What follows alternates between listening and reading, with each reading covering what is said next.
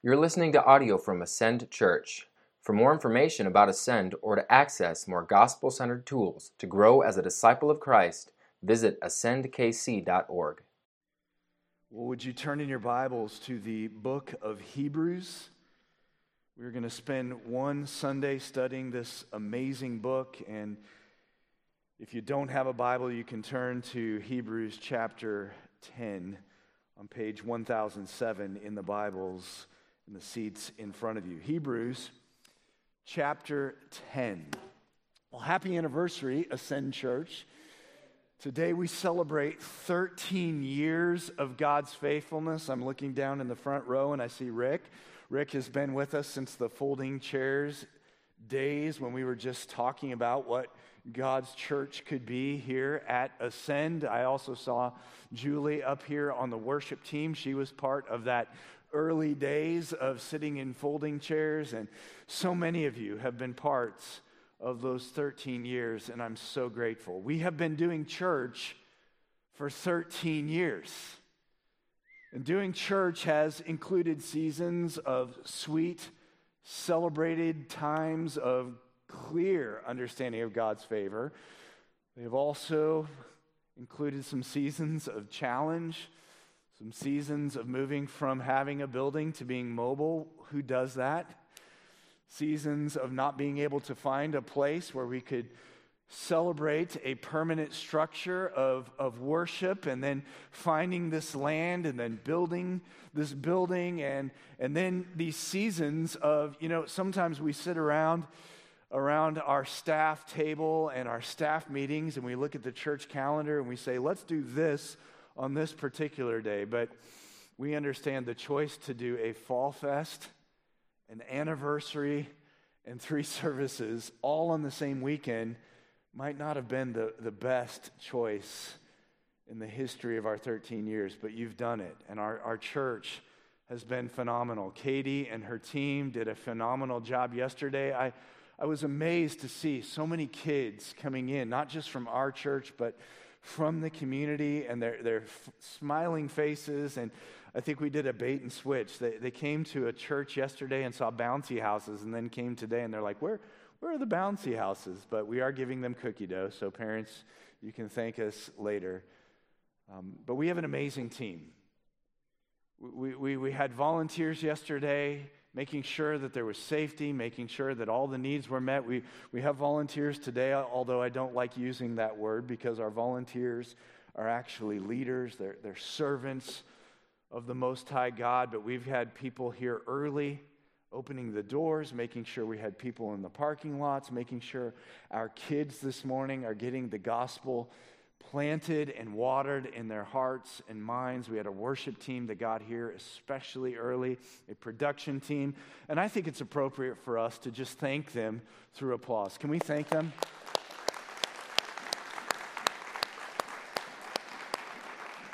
Your ability to come in and enjoy a worship service and my ability to do the same is because of the investment of our church family. And so much for us to celebrate on our 13th anniversary. But church, for all of us, is a unique experience. In fact, for some of you, it might be what most of us have experienced, and that is that church for many years of my life was a topic of something I had to do. Growing up, I had to go to church. And in our growing up years, we have a lot of activities that are have to do, don't we? We have to brush our teeth. We have to eat vegetables. I agree with Ben Shapiro. I think vegetables are part of the curse from God. We had to make our bed. We had to go to school. But as you get older and become an adult, you realize all of those have-to activities actually had benefit, didn't they? And I think the same thing is true for us with the topic of church. As we grow up or as we are new to the Christian faith, church is something we have to do, but as we grow and mature, it moves, and that one word changes from having to do it to getting to do it, doesn't it? And what I hope this morning I'm going to do is we pause and we focus on Hebrews. Next week, Lord willing, we'll be back in Revelation, and I can't wait. But today, what I hope to do is to prove to you that church is something we get to do, not because of something I've come up with, not because of some marketing campaign our leaders have developed, but instead, something that Christ has done. In fact, Hebrews 10, 19 through 25 is going to highlight 3 things that Christ has done that if we will own these, we will actually view church as something we get to do. And we'll actually do church the way he intends. The big idea in your notes is this: the realization of what Christ has done makes engagement with church a matter of get to rather than have to. Let me read these verses and then we'll unpack them together. Hebrews chapter 10, verse 19, the author writes, "Therefore, brothers, since we have confidence to enter the holy places." Now, I just have to stop and say that's something that's easy for us to just quickly move past, but for the original audience, and I hope for us after studying it, we will realize the significance of this statement. Since we have confidence to enter the holy places by the blood of Jesus, by the new and living way that he opened for us through the curtain, that is, through his flesh. And since we have a great priest over the house of God, let us draw near with a true heart, in full assurance of faith, with our hearts sprinkled clean from an evil conscience and our bodies washed with pure water. Let us hold fast the confession of our hope without wavering, for he who promised is faithful. And let us consider how to stir up one another to love and good works, not neglecting to meet together, as is the habit of some, but encouraging one another. And all the more as you see the day drawing near.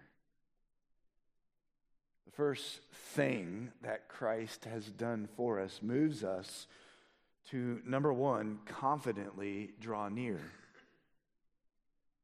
What Christ has done for us moves us to get to confidently draw near. Look at the first word of verse 19. By the way, friends, if you are new to the Christian faith, if you're relatively new to the Bible, what we do here every week is expository preaching.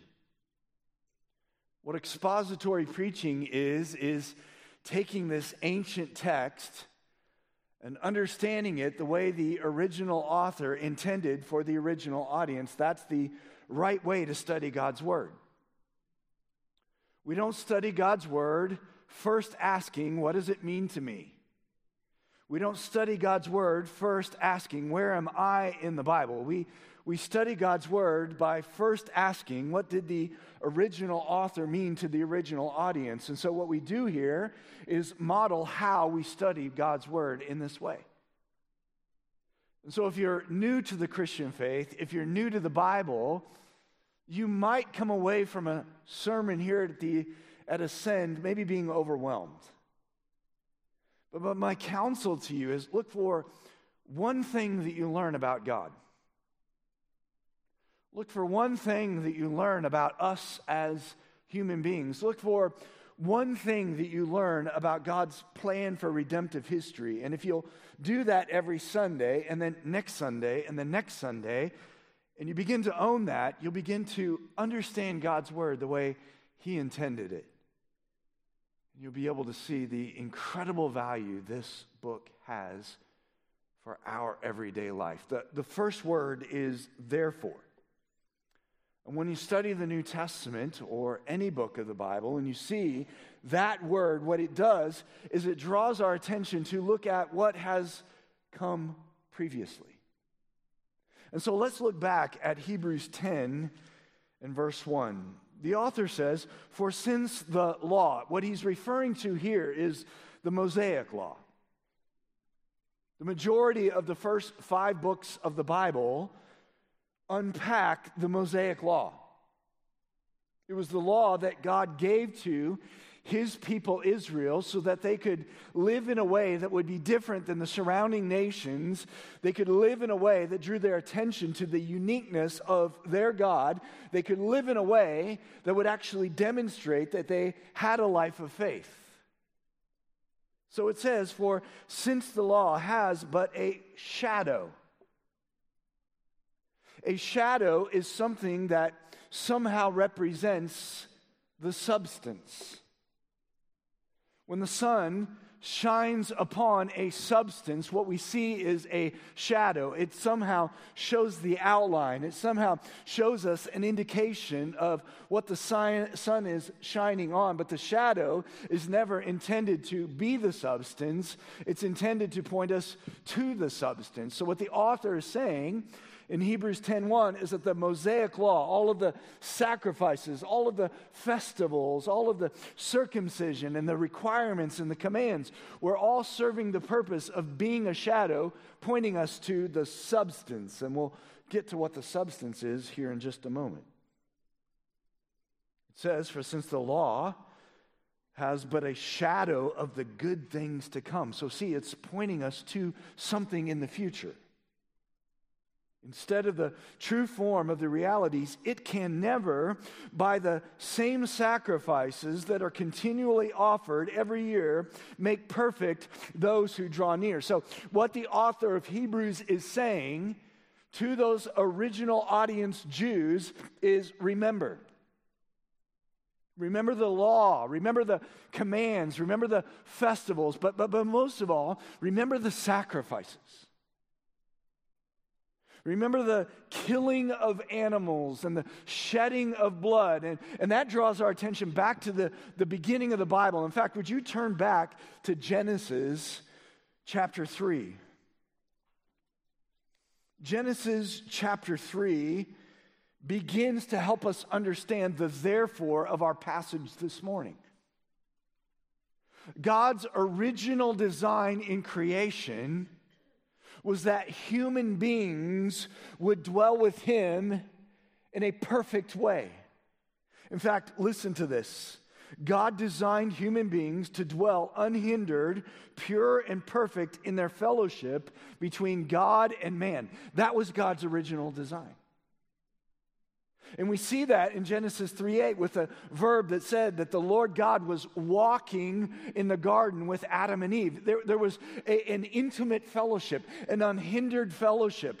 God was walking and talking to Adam and Eve in a perfect way. Don't you wish you could have been there? But we actually are there in a sense. I'll get to that in a moment. Genesis 3, though, is the fall of human beings. That is when Adam and Eve took the fruit that was forbidden them and actually ate it, trying to be like God. And so at that point, there was sin. At that point, the fellowship was broken. At that point, the perfection turned imperfect. And so there was a problem that required a solution. The solution, interestingly, was shedding blood. In fact, it says at the end of Genesis 3 that the Lord God made clothes out of animal skin.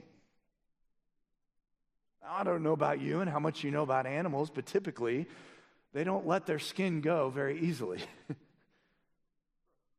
So what this means is that the Lord God actually killed an animal so that Adam and Eve could have clothes. Then when we move to Genesis 4, we see that Abel was a shepherd, a keeper of the flock, and he brought a sacrifice of the first fruits of his flock, which meant an animal had to be killed. In Genesis 8, after the flood, we see that Noah set up an altar and killed clean animals. Abraham in Genesis 12 built an altar, killed animals. And so you can see from the beginning, there is this expectation by God that the only way that human beings could get back to a place of dwelling with Him is the shedding of blood. In fact, you can write down Leviticus 1 through 7, Leviticus, the book where Bible reading plans go to die. Oh, but I love Leviticus because of this. Leviticus 1 through 7 tells us a lot about goats being killed, bulls being killed, entrails being waved, blood being spilt and sprinkled on the altars. Blood being put on the lobes of the ears of the priests. Why? Because the imagery shows that original audience what is required in order for us to have access to the God of the universe. And then you can write down Leviticus 16, one of the most important chapters in all of the Bible. In fact, if you're to look at the book of Leviticus and think of it as a chiasm, as an X, that the center of it is most important, Leviticus 16 is the center of that X, of that chiasm, and it draws our attention to the significance of one day out of the year for Israel called the Day of Atonement. And you're like, Pastor, when are you going to get back to Hebrews? In just a moment. The Day of Atonement was so important. You see, in the tabernacle and the temple, there was a section called the Most Holy Place. And it was most holy because of this. You can write this down. Because God's presence dwelt there. God's presence was in the Ark of the Covenant. And so this one section of the tabernacle, this one section of the temple was divided by a curtain. We read that, didn't we, in Hebrews 10?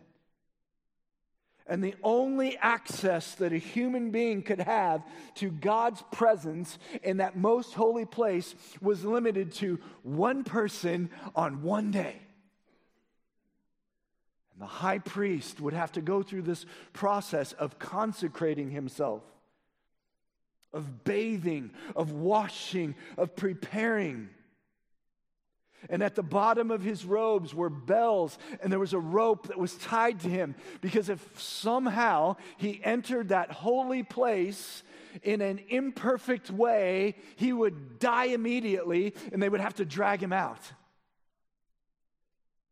He would go into this holy place with the blood of the bull and the goat that he had sacrificed. And there was this whole process of sprinkling the blood on these devices in the most holy place. And then he would come out and he would actually have to take his robe off and take a bath. And all of this process in Leviticus 16 was required on one day to one person so that human beings could actually be in the presence of God.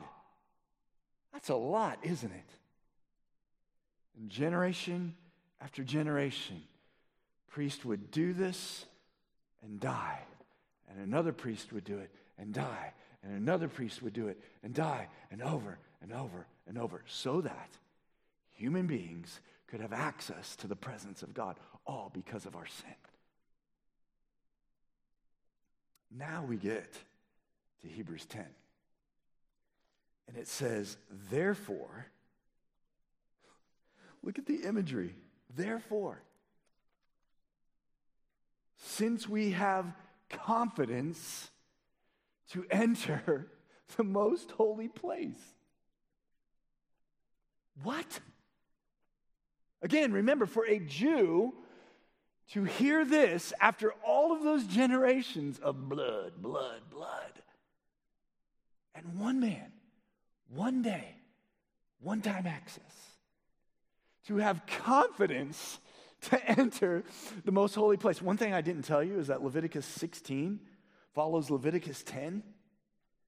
And that was when the sons of Levi, or the sons of Aaron, Nadab and Abihu, were immediately killed because they didn't follow God's prescription to be in his presence.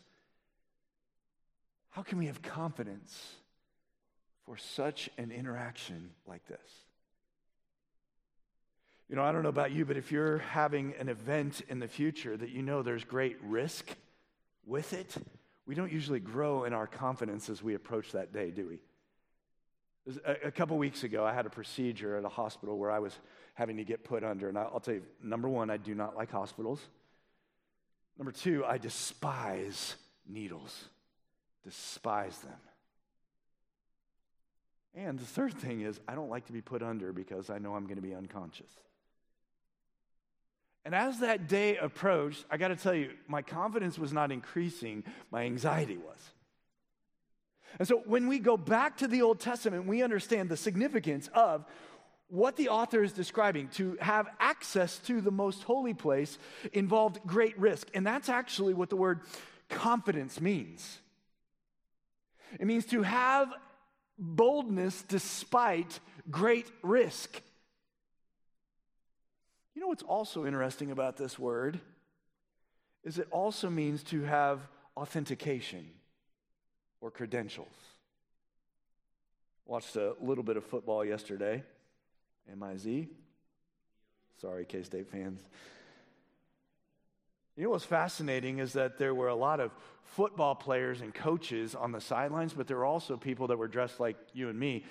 They had to have something around their neck, though, didn't they? The only way you could have access to the sidelines is if you had credentials. And what this is saying is that in a situation of great risk, we can actually have great boldness and confidence because we have credentials. And so as we're approaching this most holy place, that Nadab and Abihu died because they didn't have credentials. They didn't use the right credentials. That one man on one day had to only have credentials. We actually can have confidence to approach this place, having been given credentials. And what are those credentials? Well, look at the end of verse 19. Your credentials, beloved, that is hanging around your neck is the blood of Christ. Oh, that's awesome. If we were Baptists, we would say, amen. You see the significance of this? After all these generations, because of the sin of our parents, Adam and Eve, and because of our sin, no one could access the presence of God in any meaningful way unless there was shedding of blood. And now you and I, as human beings in the 21st century, can have confidence to approach the most holy place, the presence of God, because of the blood of Christ. And so because of this, what does the author say in verse 22? Let us draw near. Since Christ, let us draw near. The word draw near is so interesting in the original language. If we think about this from an English standpoint, we think about drawing near as I, as an active observer, approach a reference point. So if I'm standing over here and that pulpit is the reference point, drawing near from my perspective is I am approaching this pulpit. But that's not what the original word means. It actually is the imagery of me drawing near and the pulpit drawing near to me. Isn't that awesome? It's reciprocal. Jesus does not just wait as the great priest of the house of God and say, come on, keep coming. He actually draws near to us as we draw near to him. So what I love about this is that as we think about church, which is being in the presence of God, as we think about church and what the rest of the New Testament says about making disciples of Jesus Christ, as we think about church and we think about what Christ has done for us, then the expectation is we don't have to draw near, we get to draw near. So how do we do that? Well, 3 ways. I would encourage you to write this down. First of all, with sincerity of our hearts. Do you see the phrase there in verse 22, with true hearts? It means we confess our sins on a regular basis. Do you have a pattern of that in your life? We don't confess our sins to get saved. That's not the point. We confess our sins to acknowledge that we are depending on the gospel of Jesus Christ. We didn't come in today corporately as a group of people because we had some right on our own. We don't read the Bible flippantly coming into the presence of God because of some right we have on our own. We don't pray to the God of the universe and know that He hears us because of some right that we have on our own. And so because of our sin, we need blood. And so the true heart is our active rhythm of remembering our sin. But then second of all, verse 22 says, the assurance of our faith. It's an unwavering trust in this sacrifice of Christ. This is what we depend on. We are Christians not because we're Americans. We're Christians not because we grew up in a Christian family, if you had the privilege of doing that. We're not Christians because we attend a church. We are Christians because of the blood of Christ. And so because of that, we have an unwavering trust, a full assurance of our faith, not because of us, but the completed work Christ. But then verse 22 also says our bodies washed by the pure water. Now, I agree with most commentators that this is partly a reference to actual baptism. Why? Not because baptism saves us, but because baptism is a tremendous resource and tool for us as human beings to be stretched and to be bold and to do something publicly to reflect what's happened already inside of ourselves. And that stretches most of us. In fact, a couple weeks ago, we had baptisms here. In fact, wasn't it last week? I'm getting old. Almost everybody that I've talked to before the baptism service is nervous. They're nervous about being up here. They're nervous about being in water. They're nervous that we won't pull them up, which we've not lost anybody yet. But everyone is typically nervous. That reminds us that baptism is to stretch us, to give us a boldness, to stand before our church family and say, I'm unashamed to tell you what Christ has already done for us. But it's not just the waters of baptism, it's also this. It's an ongoing submission to the Holy Spirit. That's what drawing near is an ongoing submission to the Holy Spirit, to His conviction, to His comfort, to His teaching us through the Word of God. And we show that by our engagement in the local church. I'll show you that here in just a moment. So because of what Christ has done for us, of course we draw near to Him. But here's the second part of the outline, because it's a personal question. But are you cleansed? Have you been cleansed by the blood of Christ? Friend, it requires a response from you. It's not enough for Christ to have sacrificed His body and shed His blood on the cross and rose from the grave.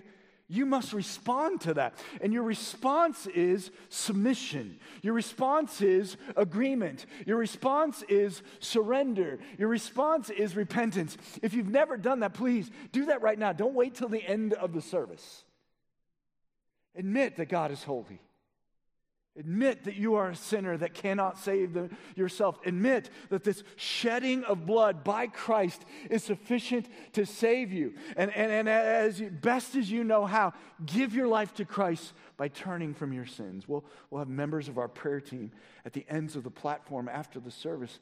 They would love to be able to celebrate your commitment and point you in the direction of growth and maturing in your newfound faith. So since Christ has paid the penalty, since Christ has shed His blood, of course we draw near if you are cleansed. Number two, Christ has given us a tremendous gift that we must hold fast, and that is holding fast to true doctrine. Holding fast to true doctrine. We see a couple verbs in verse 23 of holding fast and being unwavering. And listen to this quote: "Nothing is more important than the ideas we believe." Do you believe that? Nothing shapes the way that we live, and nothing is more important to the Christian life than the content of the faith we profess. Content, beloved. Doctrine, beloved. Hold fast. There's a lot of things we hold fast to in our lives, aren't there? There are things from our childhood that we hold fast to. Traditions. That's why, in marriage, after the honeymoon, the first holiday is usually going to, just set your watch, going to be the most significant moment of conflict in a new marriage. Because in our family, we had the Terrell traditions, which are the right traditions, and then these Morris traditions over here. See, I can say this because she's not in the front row. And they collide. Because I had 18 years of enjoying what my parents had done, and a lot of what my parents had done, and what their parents had done, and we start to have this loyalty, and we hold fast, and we're unwavering to that, don't we? We hold fast to teachings of our favorite pastors. I had some friends in the church who sent me an email this week, and I so appreciate that. Please send me emails. If there's something that I preach and you say, I don't know about that, and I'm struggling with that, send an email. I love that dialogue. We were dialoguing about a doctrine, and they brought up one of their favorites. I believe this is one of their favorites, but Dr. David Jeremiah, and I've been ministered to so much by his ministry. Others of you have brought quotes by R.C. Sproul and John Piper and John MacArthur, and those are great. But sometimes I think we hold fast to those more than we hold fast to what this passage is talking about. We hold fast to what maybe a professor or a mentor has taught us. We hold fast, and there are things in our lives that we hold fast to, but what the author of Hebrews is saying, which if we were going through Hebrews, maybe someday we will, I'll tell you who I think the author is, but that's not important for right now. The author of Hebrews is telling us to hold fast to something within the church. You see what it says? Hold fast the. You say, well, that's not what's important, but it is. Because in the original language, when there's an article, it means something specific. So look at the text. It says, let us hold fast, verse 23, the confession. Do you see the word?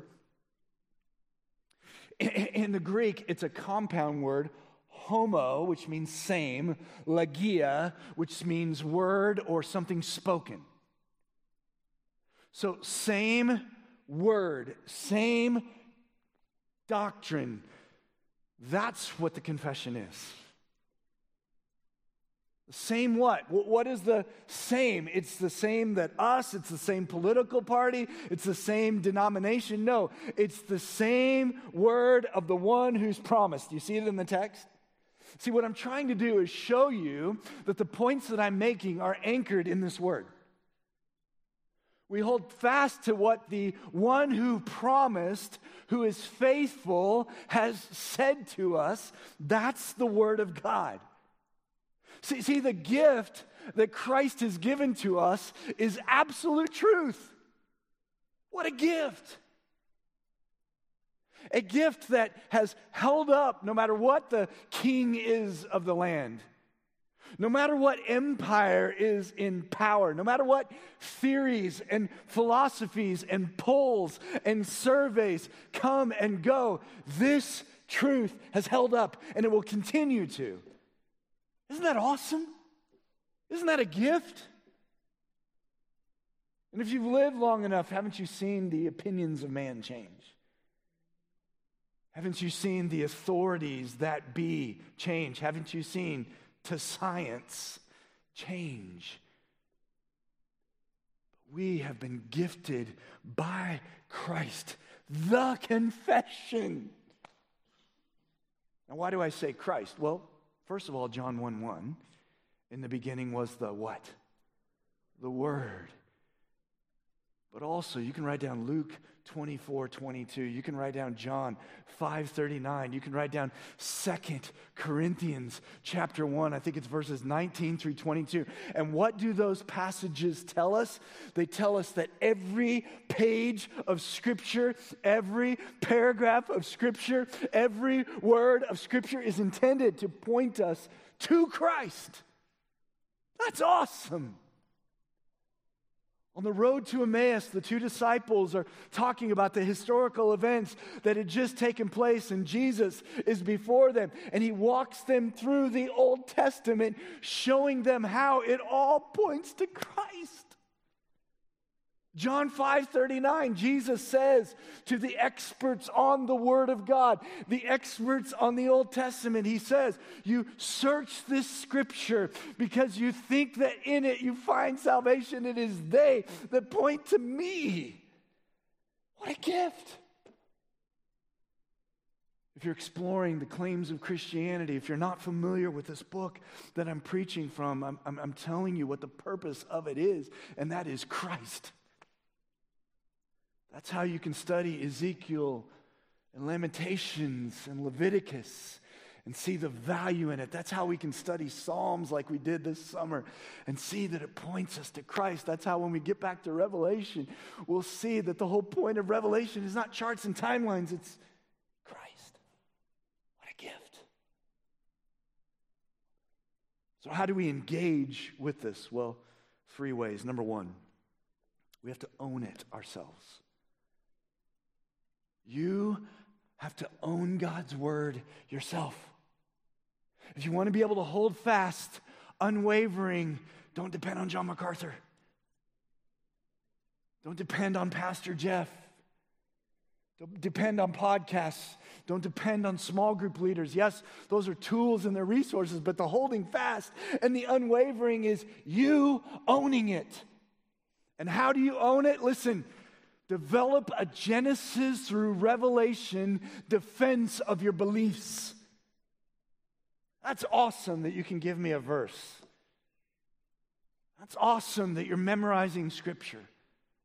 But when we truly hold fast, unwavering to this confession, we are able to defend our positions from Genesis to Revelation. It takes work. I'm just going to tell you. It takes a lifetime. It takes engaging with the crucial resource that we'll talk about here in just a moment.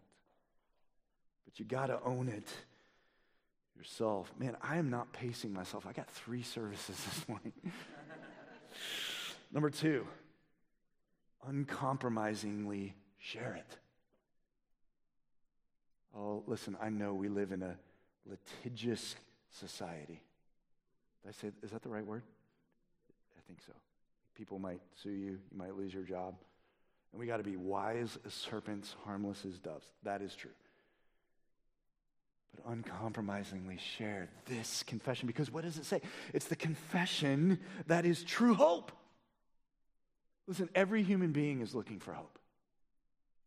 Every one of them. No matter how emo they are. See, kids, I'm relevant. No matter how they may put up the front on social media that they've got it all put together, everyone is looking for hope. This is hope.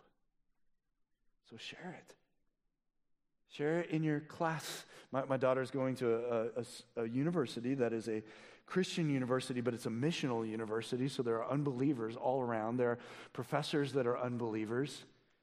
And so she's learning this, that in class, if you hear something that doesn't match up with the confession, be wise as a serpent, harmless as a dove, but share it. Share it in your classroom. Share it in your workspaces. Share it in your neighborhoods. Uncompromisingly share it. That's what it means to hold fast, unwavering. Number 3, remember the goal. The goal is not to win. That's my quote from Nacho Libre. I'm tired of losing. I want to win. That's a gift to you all at 8 o'clock. I know some of you are tired. The goal is not to win, it's to equip. Remember, my supervising professor of my doctorate told me that, Jeff, remember, The goal as you're teaching your congregation biblical theology is not to win. The goal in my study and preaching of Revelation is not to get you to see it the way that I see it. My goal is to show you how I got there and equip you in that to take a robust path to get to a place where you believe what you believe. So remember, the goal is not to win, but to equip. This is what it means to hold fast, unwavering, to the confession. But here's the question, friend. This is the gift, isn't it? It's a gift to know no matter who's elected next November, this is going to be true. But do you believe it?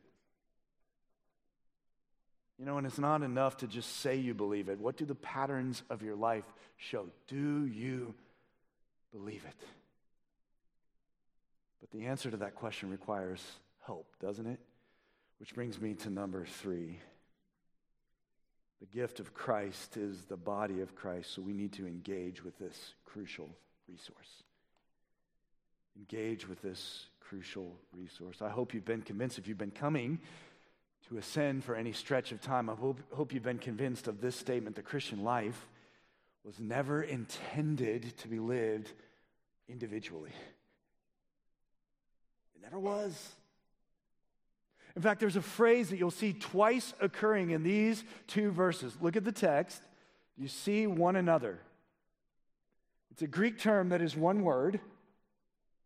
And when we see it in the New Testament and it is translated one another, it the majority of the time signifies the local church. So that's a little fun thing to do. Here's a journey. Read the New Testament and look for the phrase one another. And when you do, know that the author is typically referring to the local church. Now, when I say that, I know every one of you have different experiences with church. There are varied traditions, varied denominations. Some of you that I'm looking out on this congregation are pastors' kids. Some of you have gold standards. In your experience, you compare every experience with church to that experience. Others of you have hurt with church. So when I use this phrase, one another, I know we bring all of those traditions, all of those experiences to this topic of church, but let's actually let verses 19 through 25 explain to us what God's intention is with church. Here's a quote I'll ask the team to put up on the screen. It's a community of brothers and sisters, verse 19, who are cleansed by the blood of Christ, verse 22, who are committed to stirring up love and good works with each other. We'll explain that more here in just a moment. Because we were never intended to do this on our own. That's church. Did you notice it didn't say anything about the amount of time for a service? Didn't talk about style of worship music.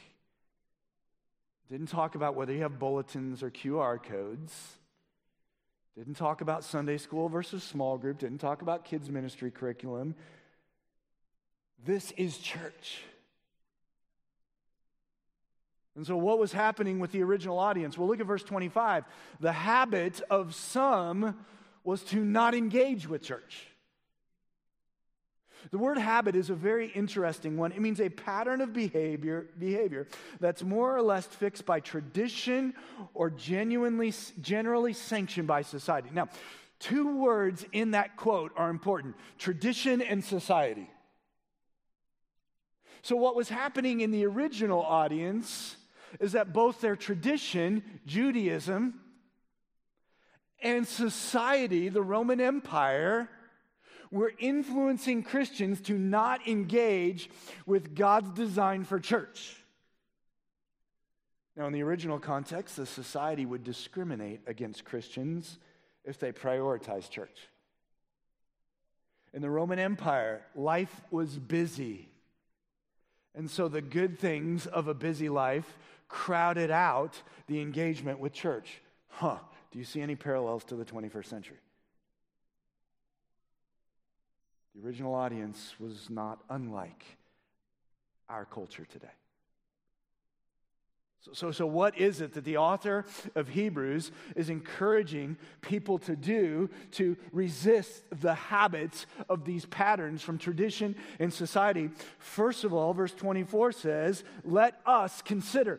That's an awesome phrase because it's talking about multiple people, isn't it? And the us are brothers and sisters in Christ.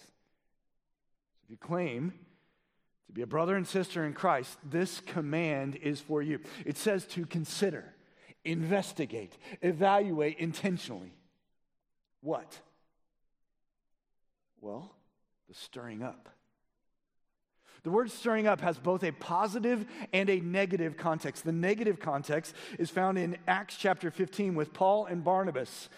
You remember that? Paul and Barnabas had an engagement with each other that led to negative action. And the negative action was that they split up. But here's what it means to stir up. It is interaction that leads to action. It's interaction that leads to action. So listen, if you want to be engaged with the church, you've got to have interaction that leads to action. And what is that action that our engagement with one another is intended to be? Well, it's love, agape love, and then verse 24, good works, which Ephesians 2:10 says is the living out of our Christian life. This is what church is. And what church is the gathering together. Do you see that right there in the text? It's the Greek term episynagogue. Together assembly. It is at a minimum what we're doing now, but this is not the limitation. It is all activities of engaging with Christians in a way that stirs one another up within the context of the local church to love and good work. So how do we apply this? By realizing what the habit of not doing it provides. Number one, we're missing out. You're missing out on this tremendous resource. Number two, the New Testament says it's unnatural. If you're truly a follower of Christ, it is unnatural to not engage with the local church. And then number three, it is the tool for enduring. If you want to be able to endure the dumpster fire of our culture around us, if you want to be able to endure and to stay faithful to the following of Jesus Christ, the church is the local resource for that, which really sets us up well for the study of Revelation next week, doesn't it?